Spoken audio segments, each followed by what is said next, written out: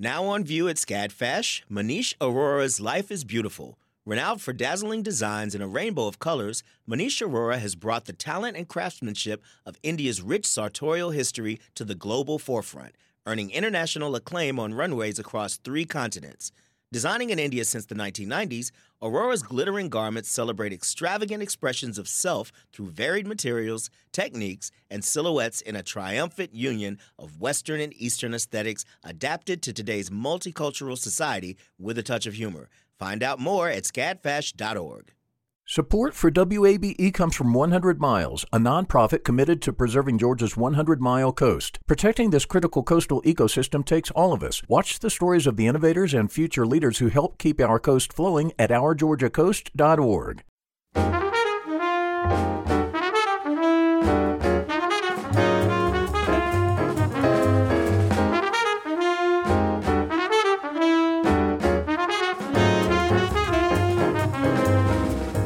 From WABE in Atlanta, I'm Lois Reitzes, and this is City Lights. Thank you for listening. Today, the beauty of collaboration. The Greek philosopher Aristotle said, "The whole is greater than the sum of its parts." A group of Atlanta's finest musicians will demonstrate the joy of ensemble work in an upcoming concert online. Later, we'll hear about this Sunday's chamber music extravaganza from pianists Julie Coucheron and Will Ransom. First, collaborative comedy with some unexpected twists. Here is something ideal for public radio listeners: intellectual comedy. Add Southern to the mix, and you have a winning combination. In fact, the trio of comedians we're about to meet have amassed a huge following, thanks in part to an NPR feature in 2016 about the liberal redneck. That's what comedian Trey Crowder called his series of videos that went viral. Trey Crowder joins us now with his colleagues Corey Forrester and Drew Morgan. Welcome to City Lights. Yes, hello. Good morning. Thanks for having us. Yeah, good to be here. What a pleasure. Now, first off, how did you all meet? We met doing stand-up in Tennessee. Me and Drew were in Knoxville. Corey was in Chattanooga, and we had sort of a similar approach, which has remained our approach the entire time, and that's that you could tell we all sounded like we were Southern and talked about being from the South, but we weren't doing material that was your classic, like, and I'm doing air quotes, redneck humor, blue-collar type stuff. So we kind of bonded over that and just started doing stuff together and have been ever since, basically. Trey, you came up with a persona of the liberal redneck. What inspired this character? Just growing up as the weirdo commie in a small town in Tennessee, basically. Just my life inspired it. My life and general life experience. I grew up in a town in Tennessee called Salina that's, again, very, very rural, very stereotypically redneck. But as long as I've had any kind of political opinions or leanings at all, it's been very much on the left. And as you can imagine, that was a whole thing and has remained a whole thing. So it came from a very authentic place, for me. Drew, I loved reading that being raised by a preacher and a librarian, this explains your intellectualism and constant state of existential crisis. Yes, ma'am. I guess in the current year we're living in, I didn't need much help. But even before this year, I think that my curiosity and love of reading mixed with the constantly being surrounded by Bibles. And a lot of your listeners who are in the South will identify with this. A lot of people don't really read that book, but if you get into it, it's a little scary. And also so rich in metaphor for many, poetry. And yeah, that all plays into your intellectual perspective. Oh, yeah, it's a hell of a book. If you should excuse the expression. For some, the name liberal redneck sounds like an oxymoron, a contradiction of terms.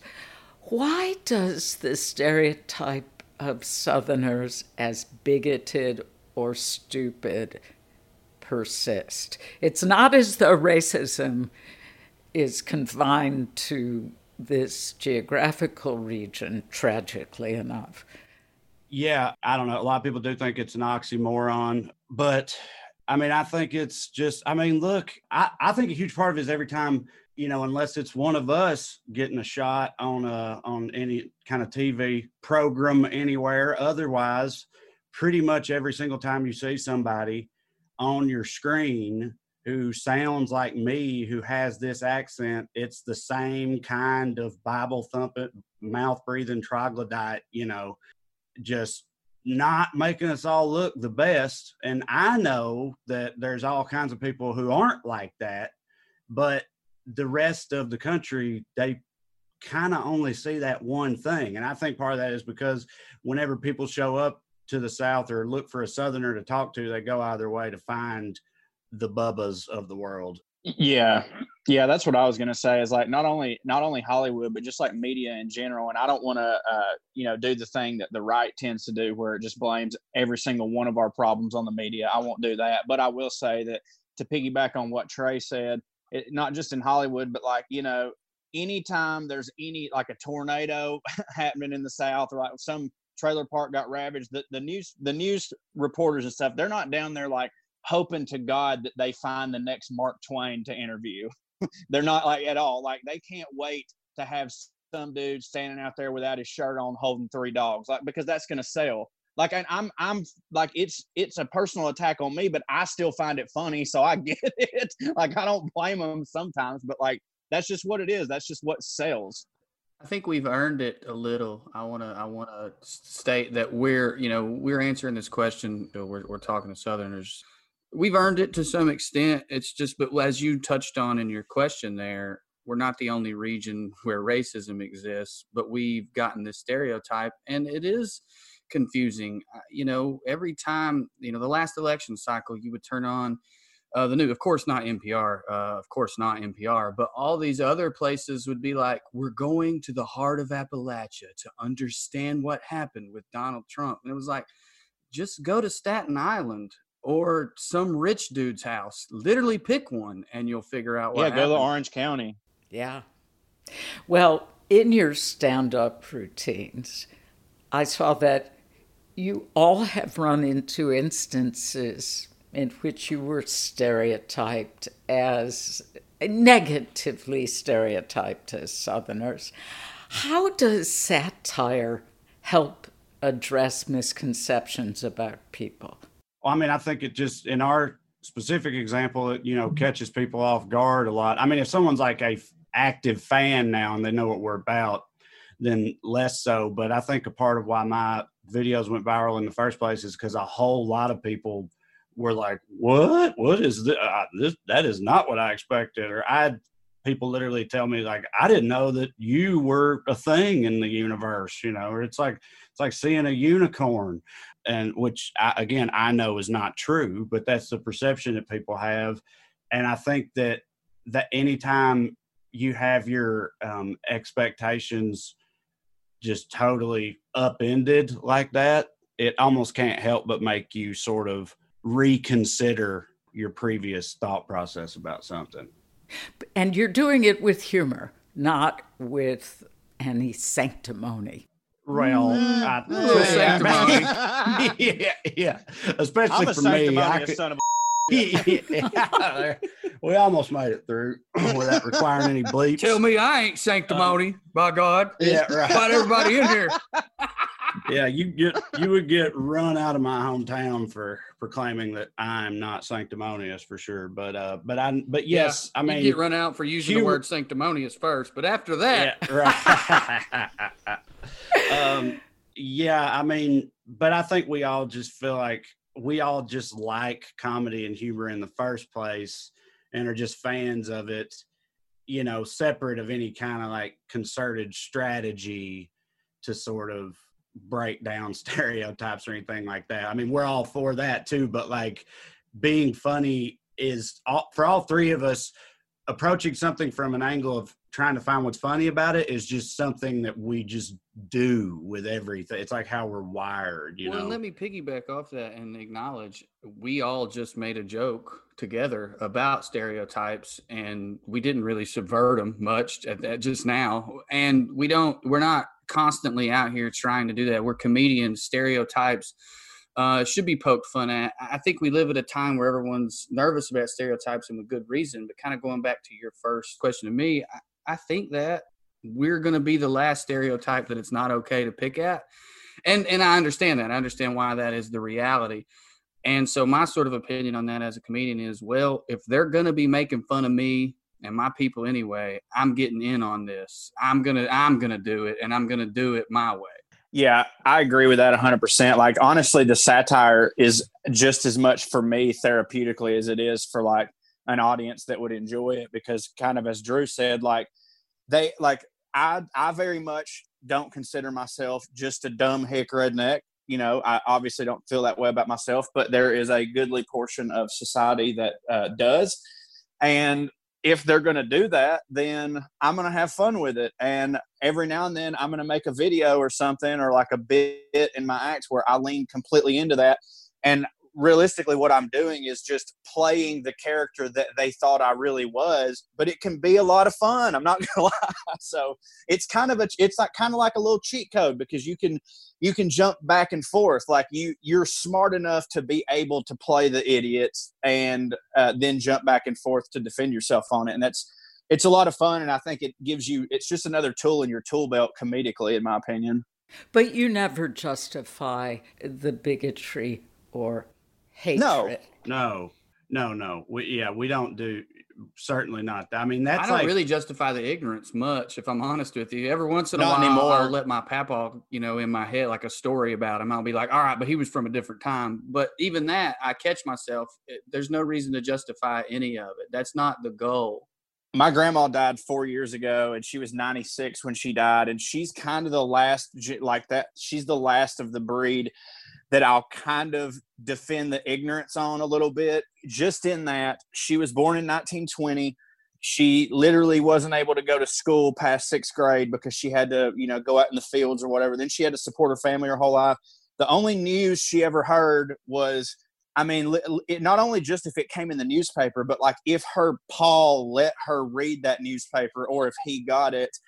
And then by the time the age of information was upon us, she was already kind of slipping in her mind, and she was just kind of reserved to the porch, and she didn't watch anything on TV. And like, that's genuine ignorance that it was kind of hard to remedy back then, because she just wasn't an intelligent person. But nowadays, no matter who you are, and almost no matter what economic background you come from, to a certain extent, you're exposed every day to just a plethora of information that would contradict so many of your deeply held bigoted beliefs, but people still choose to ignore them. And that's the type of ignorance that I can't abide and won't. We'll be back in a moment with more from the Quarantine Comedy Trio.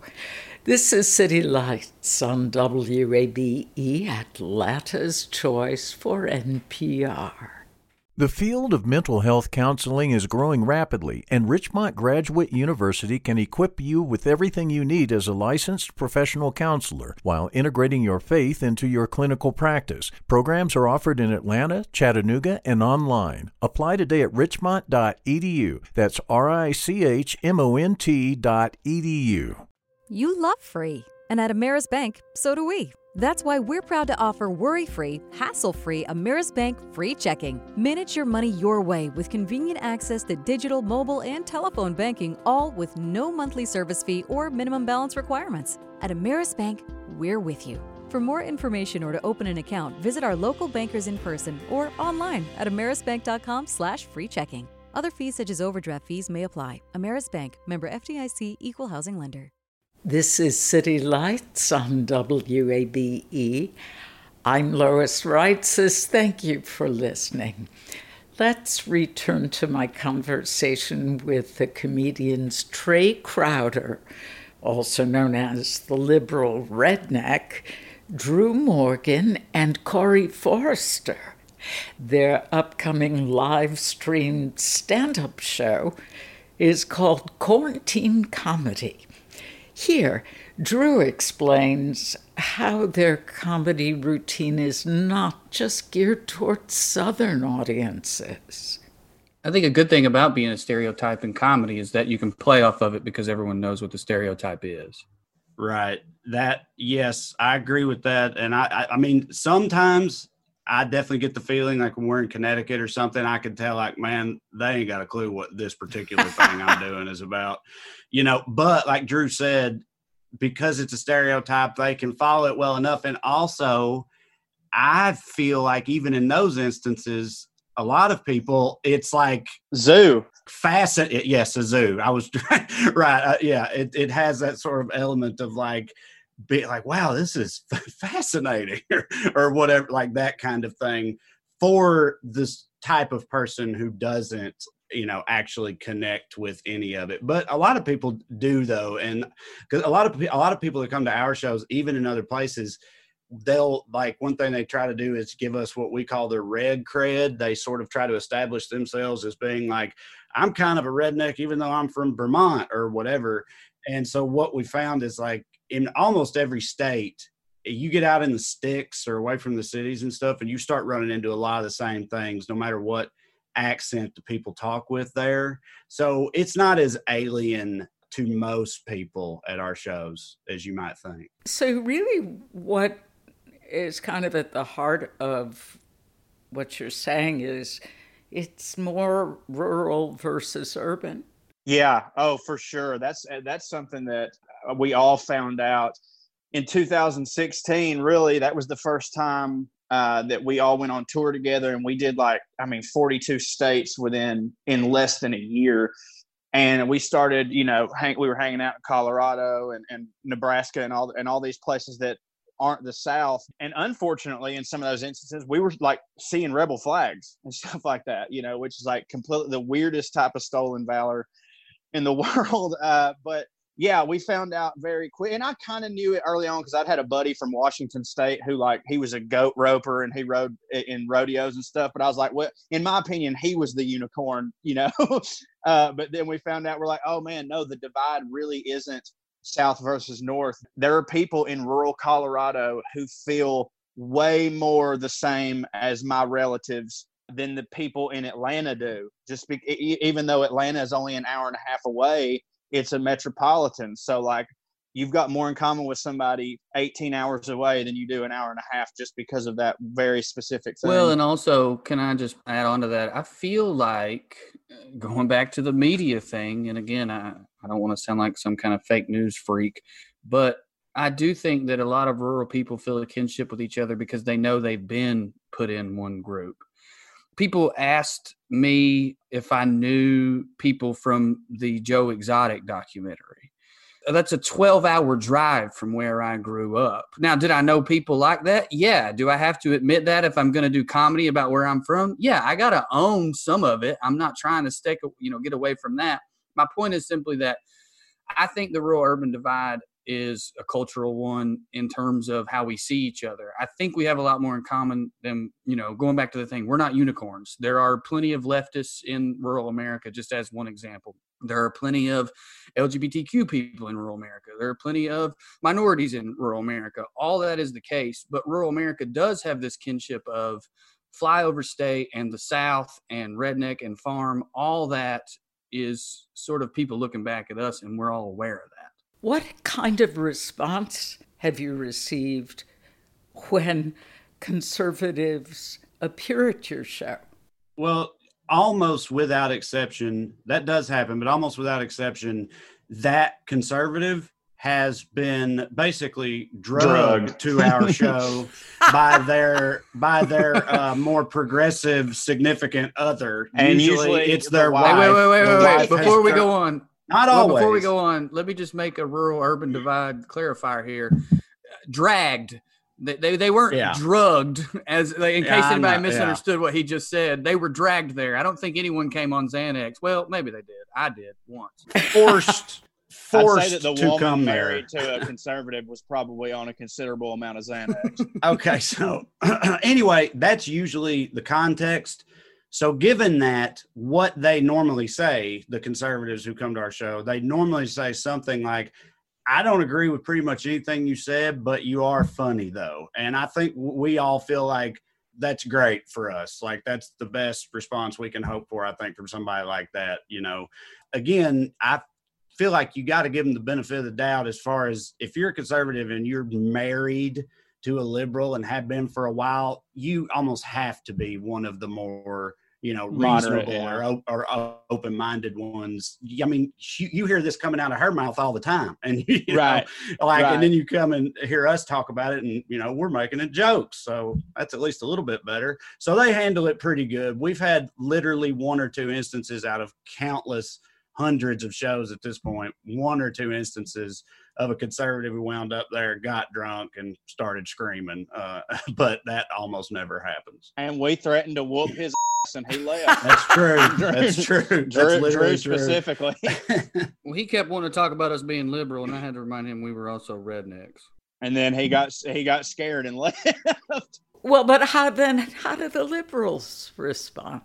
Well, it depends on where the liberal's from. It's kind of two different situations.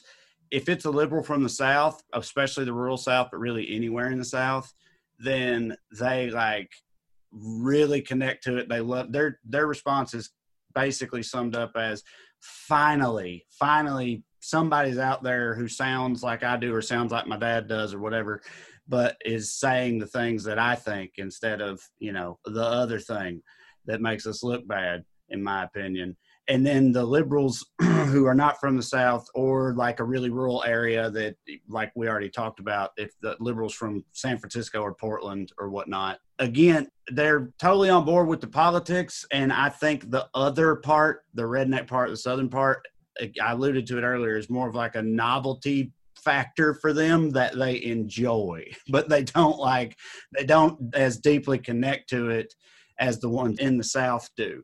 Then maybe you are changing minds on both sides for the better. Well, I think one of our big goals that we try to always talk about, but it's not necessarily obvious on its face, is to let people who live in a small town where the local politics is dominated by a sort of Fox News viewpoint, let them know they're not alone.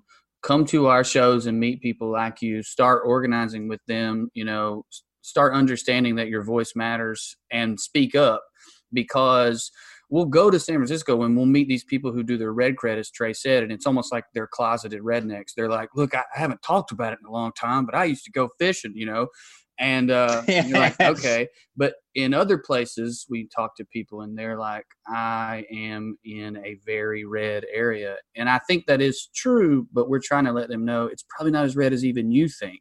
Like you've bought the myth that's been thrown back at you that you're alone and all that, and you've been shouted down by some people in your hometown maybe, but find people like you.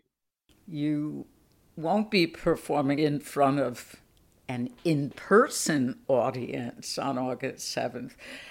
How do you feel about doing a live stream stand-up show?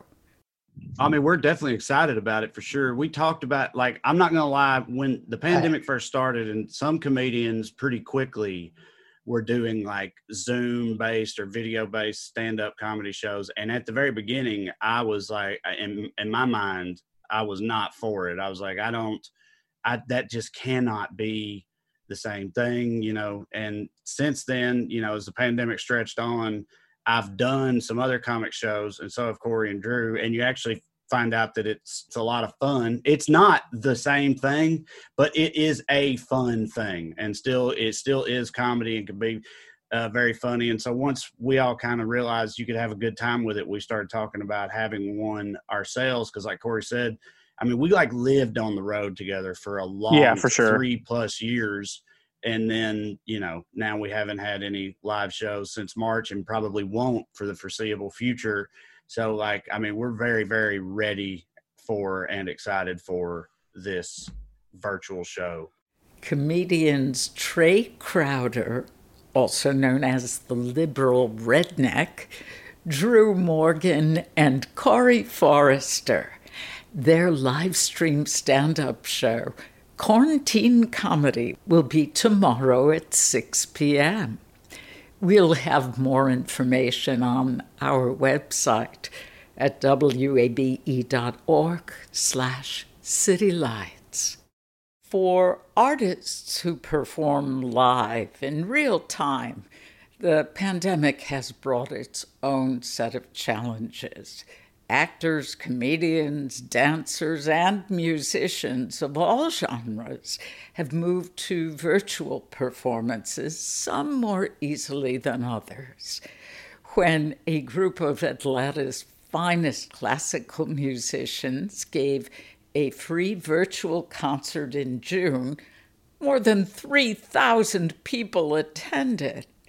This Sunday, those same artists will perform another online chamber music extravaganza from the sanctuary of First Presbyterian Church in Atlanta. Joining us now via Zoom are pianists Will Ransom and Julie Kushron. Welcome back to City Lights. Thank you so much. Thanks, Lois. Always great to hear your voice. The 3,000 attendees of your June concert attest to the international experience of you and your colleagues. This concert, this Sunday, soon after the June performance, seems very ambitious. What made you decide to perform another program with entirely different repertoire?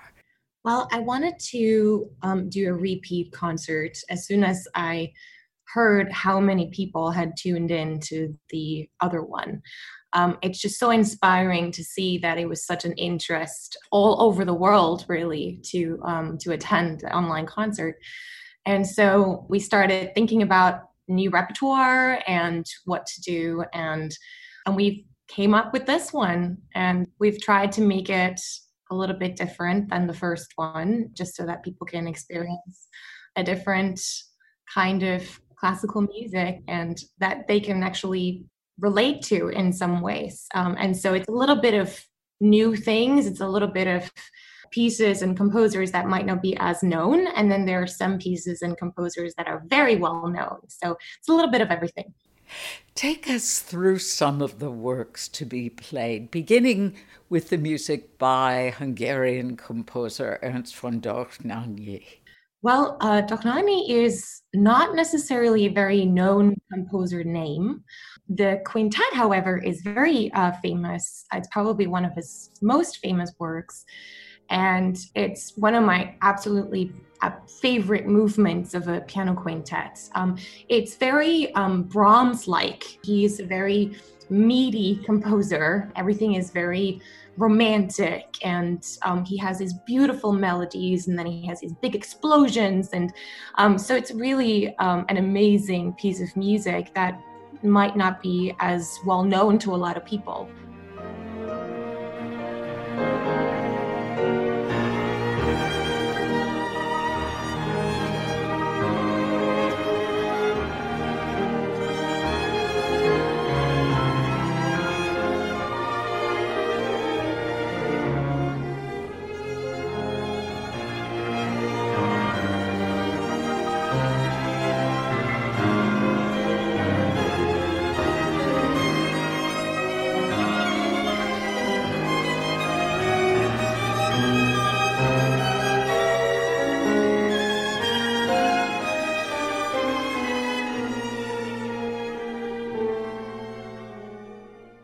I'm really excited to be able to perform that. And once again, we can have a quintet and feature most of our performers at the beginning of the concert. Now, will you be the pianist performing the Dohnányi? I will be the pianist performing in the Dohnányi, yeah. I wanted to add that these concerts, which were the brainchild of Julie, I think we were all just so incredibly gratified by the response online. really having no idea how many people might be interested and tune in. And her brilliant idea was to bring together musicians who all have a sort of a core audience in their own organizations: the Georgian Chamber Players, the Atlanta Chamber Players, and the Emory Chamber Music Society of Atlanta, the people who love music from the First Presbyterian Church. And it was that collaboration of bringing together all of those different aspects of music lovers from literally around the world, as she said, that I think made it so successful. And the beauty of it as well, of course, is that that's exactly what chamber music is collaboration, working together, and bringing together a group of people to become more than each one is by themselves. Mm. Julie, you mentioned that the piece by Dohnányi sounds a bit like his predecessor, Johannes Brahms. And much of the music on this program is unabashedly romantic, like rich, delicious desserts.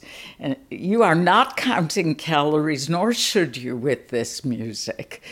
And a great example of that romantic intensity is the Brahms Piano Trio in B. You will play the final movement. How would you describe this piece to someone new to chamber music?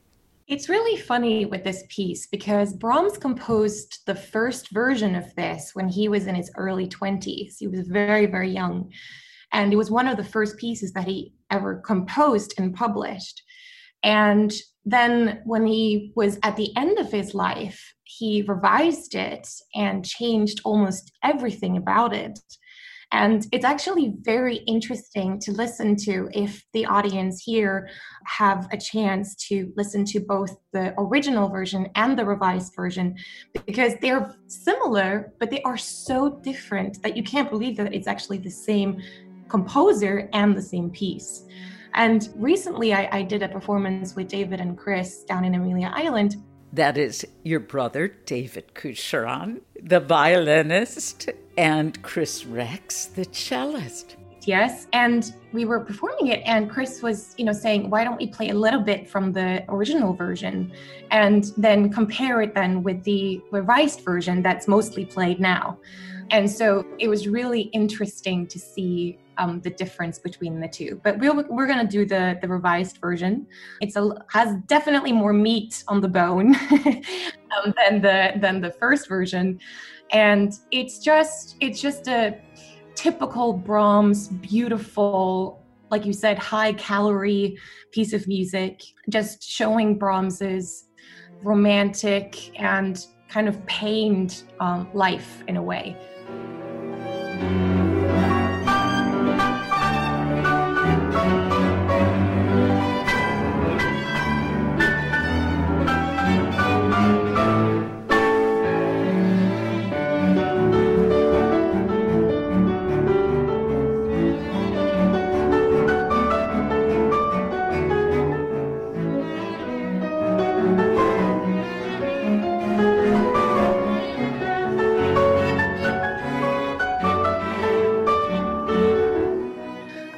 This is just, I think, the best Brahms pieces that there is, and I wanted to include it on the program. It is one of my desert island pieces, as we used to call it. Now, there's a love duet on this program, or rather, a duet to be played by two people very much in love. Will, please tell us about the piece you and your wife, Inzi Kong, will perform. Oh, thanks. Yes, this is a beautiful piece entitled, appropriately, Romance by Robert Schumann. And people may know the melody because it's so beautiful and easy to sing. And it's played by so many different instruments as well. You'll hear it for violin or for oboe or even for flute sometimes. Of course, I think it works best on viola. I am a little influenced by my beautiful wife, Inzi Kong.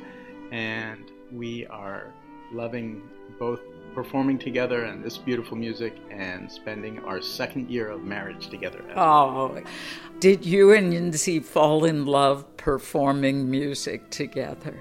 Well, I would say I did with her. The first time I ever laid eyes on her, I was judging a competition, and she walked out on stage with her viola, and I was smitten immediately. Oh, well, then this music is most appropriate. The last time we spoke, you were talking about arrangements of famous symphonies for piano, four hands, pieces that may sound strange to 21st century audiences, and many 20th century audiences for that matter, because we're accustomed to hearing 90 or so symphonic orchestra musicians playing them. But Will, you described the piano as the 19th century home entertainment system. Would you elaborate on that once again and why that applies to playing piano arrangements of symphonic works? Yes. So back in the 1800s, when the piano as we know it was really just reaching its final stage of development, then obviously this was before electronics, and there were no recordings, and there were also very few even orchestras in the world. You had to live in a major city in the mid to late 1800s, or in the earlier times, know someone in royalty or someone extraordinarily wealthy who could have their own court orchestra to play the wonderful music that was being composed at the time. And so 1850, 60, 70, into the late 1800s, the piano came along, and then manufacturing came along and made them cheaper to produce. And so almost every home had a piano at that time. And yeah, it was the home entertainment center because there wasn't a lot else to do, certainly not of this caliber and this quality of entertainment. And so the composers would arrange pretty much every possible piece for either piano solo or piano four hands, which was even easier because then each part doesn't have as many notes. So if you lived out in the country and wanted to experience the Mozart G minor symphony, but had absolutely no access to an orchestra, you'd get the music, and many, many people could play the piano at least a little bit at that time. And you'd sit down with your best friend and play the Mozart G minor symphony, and everybody could gather around and listen and enjoy. And it was a way for people to be able to experience this music who otherwise would not be able to.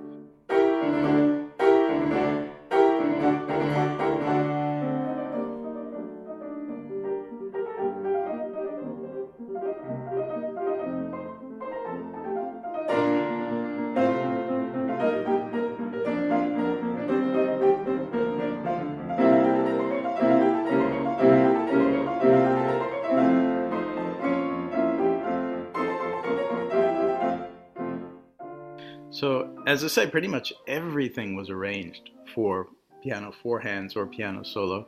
And then as recording became prevalent, as radio came into being, and as orchestras spread throughout the world, it gradually became unfashionable, because why hear a piano version of Beethoven's Seventh Symphony when you can hear the whole orchestra play it?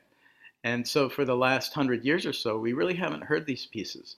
But they're so much fun, both to listen to and to play, for the performers, for us pianists to be able to play Beethoven's Seventh Symphony. There's nothing more thrilling than that. And for the listeners, you hear a piece that you think you know in a completely different way. It's almost like hearing a blueprint of the music. You hear voices and lines that come out that perhaps you haven't ever heard before. And it's very much like Bach. The music is so great that it can be arranged for almost any combination of instruments and still be an incredible experience. Now, Whose four hands will we hear? Because there are three pianists on this program. For the symphonies, it'll be Will and I that play. And when I was trying to figure out the program for this concert, I sat down and I was talking to someone who's not a professional musician. And I was looking through the program and I'm explaining to him, this is, look at all these famous pieces, like look at all these very well-known pieces. And he was listening to them and he was looking at me and he said, they're not famous and well-known to me and I'm not a professional. So I guess for me, I thought, these are all very well-known pieces. And so he said, try and think of pieces that people that might not be professional musicians or very well known in the classical repertoire, try and find pieces that they might relate to. And that's what I wanted to do with these concerts in the first place, is to sort of give an opportunity to a wide range of audiences, people that might not go to classical music concerts that often, and have an opportunity to listen to a piece and go, oh, I know that.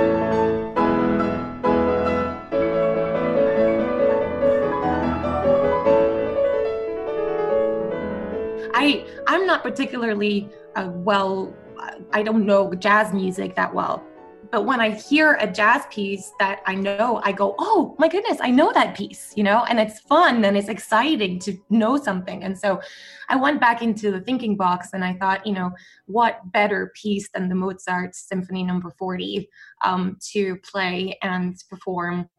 We don't have an orchestra, and to be able to play that for piano four hands would be great. So I called Will and I said, hey, do you have the music for this? And he's like, yep, I do. And so that's how that came about.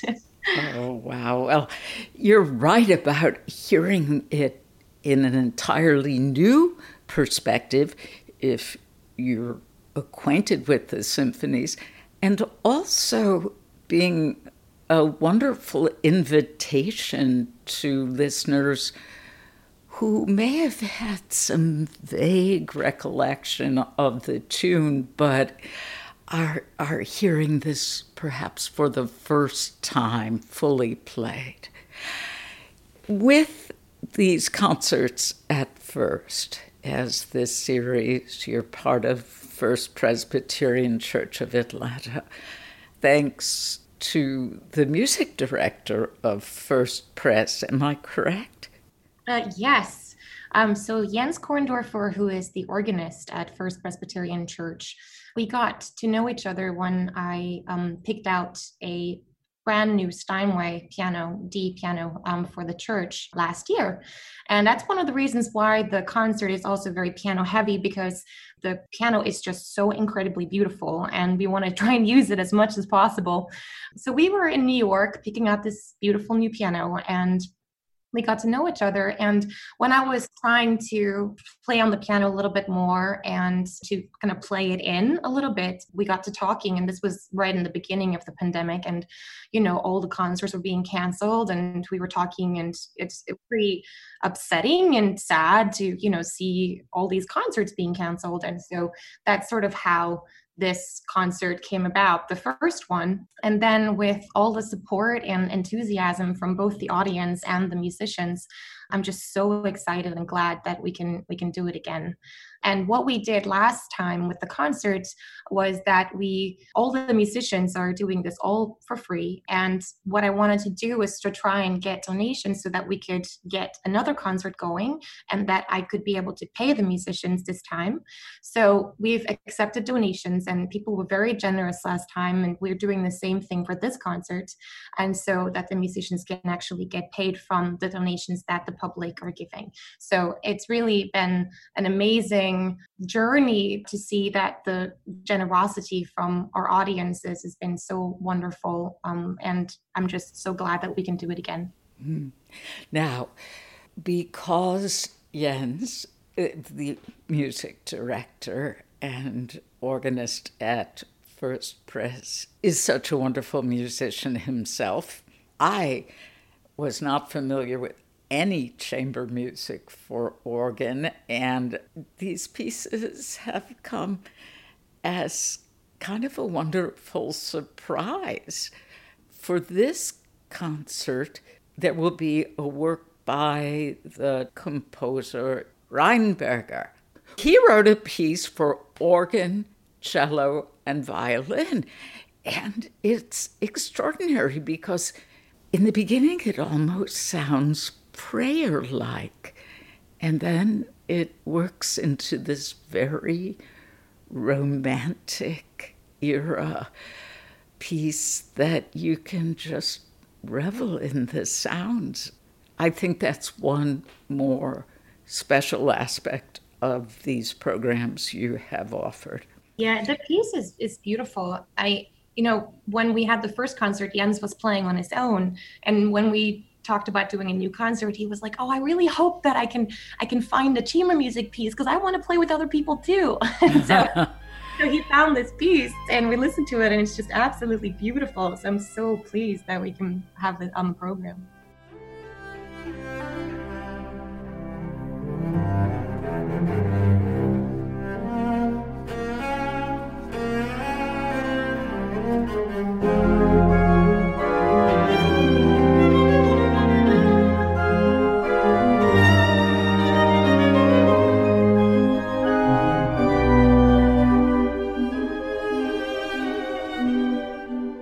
Last time you joked about ending the concert with a quintet for 7 musicians. Will you refer to it as a septet?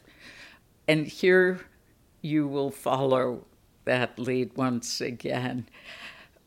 What is it about that Dvorak piano quintet that just keeps giving to the very last note?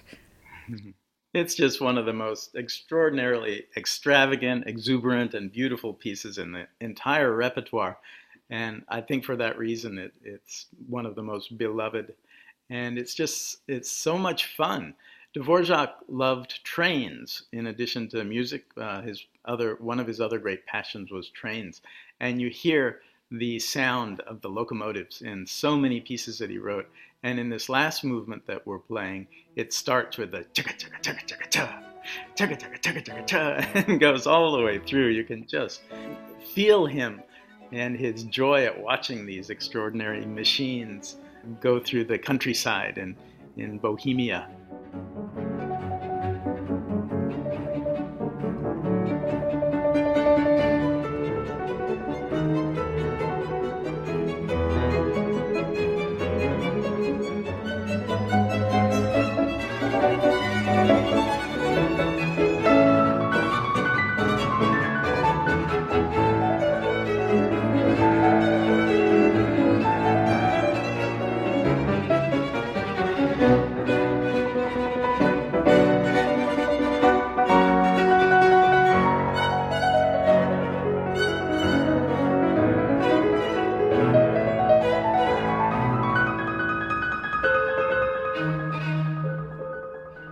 It's going to be really interesting too, because there are not that many breaks in between and the piano parts. So the pianists are going to have a real challenge trying to take over for each other.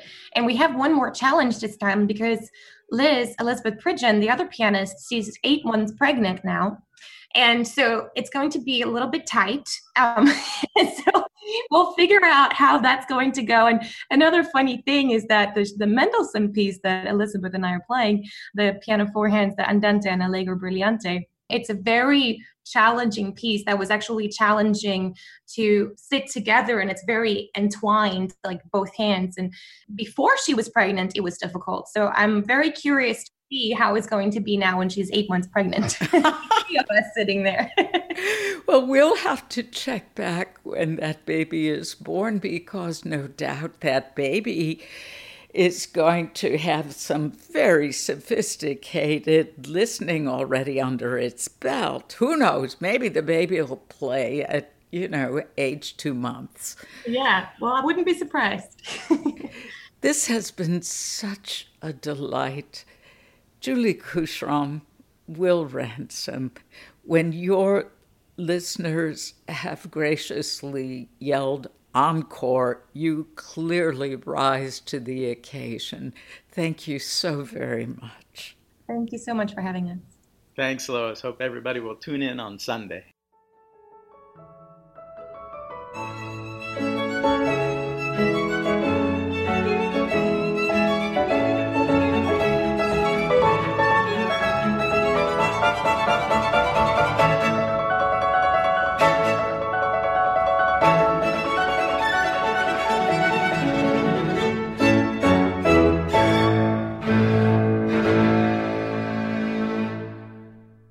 Pianists Will Ransom and Julie Coucheron. They'll perform in another online chamber music extravaganza this Sunday, August 9th, from the sanctuary of First Presbyterian Church in Atlanta.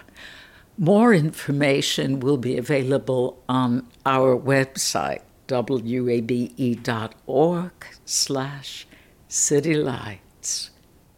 You've been listening to City Lights, our daily celebration of Atlanta arts and culture.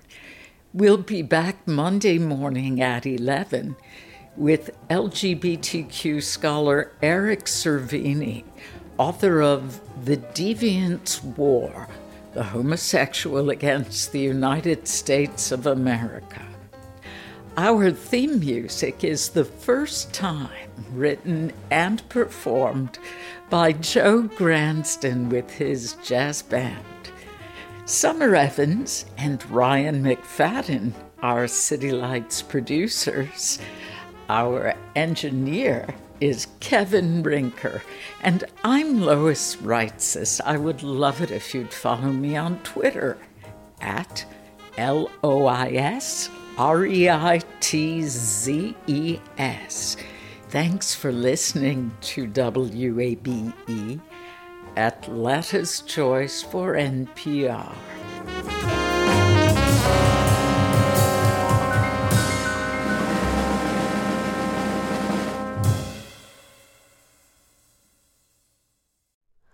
Hi, it's Terry Gross, the host of Fresh Air.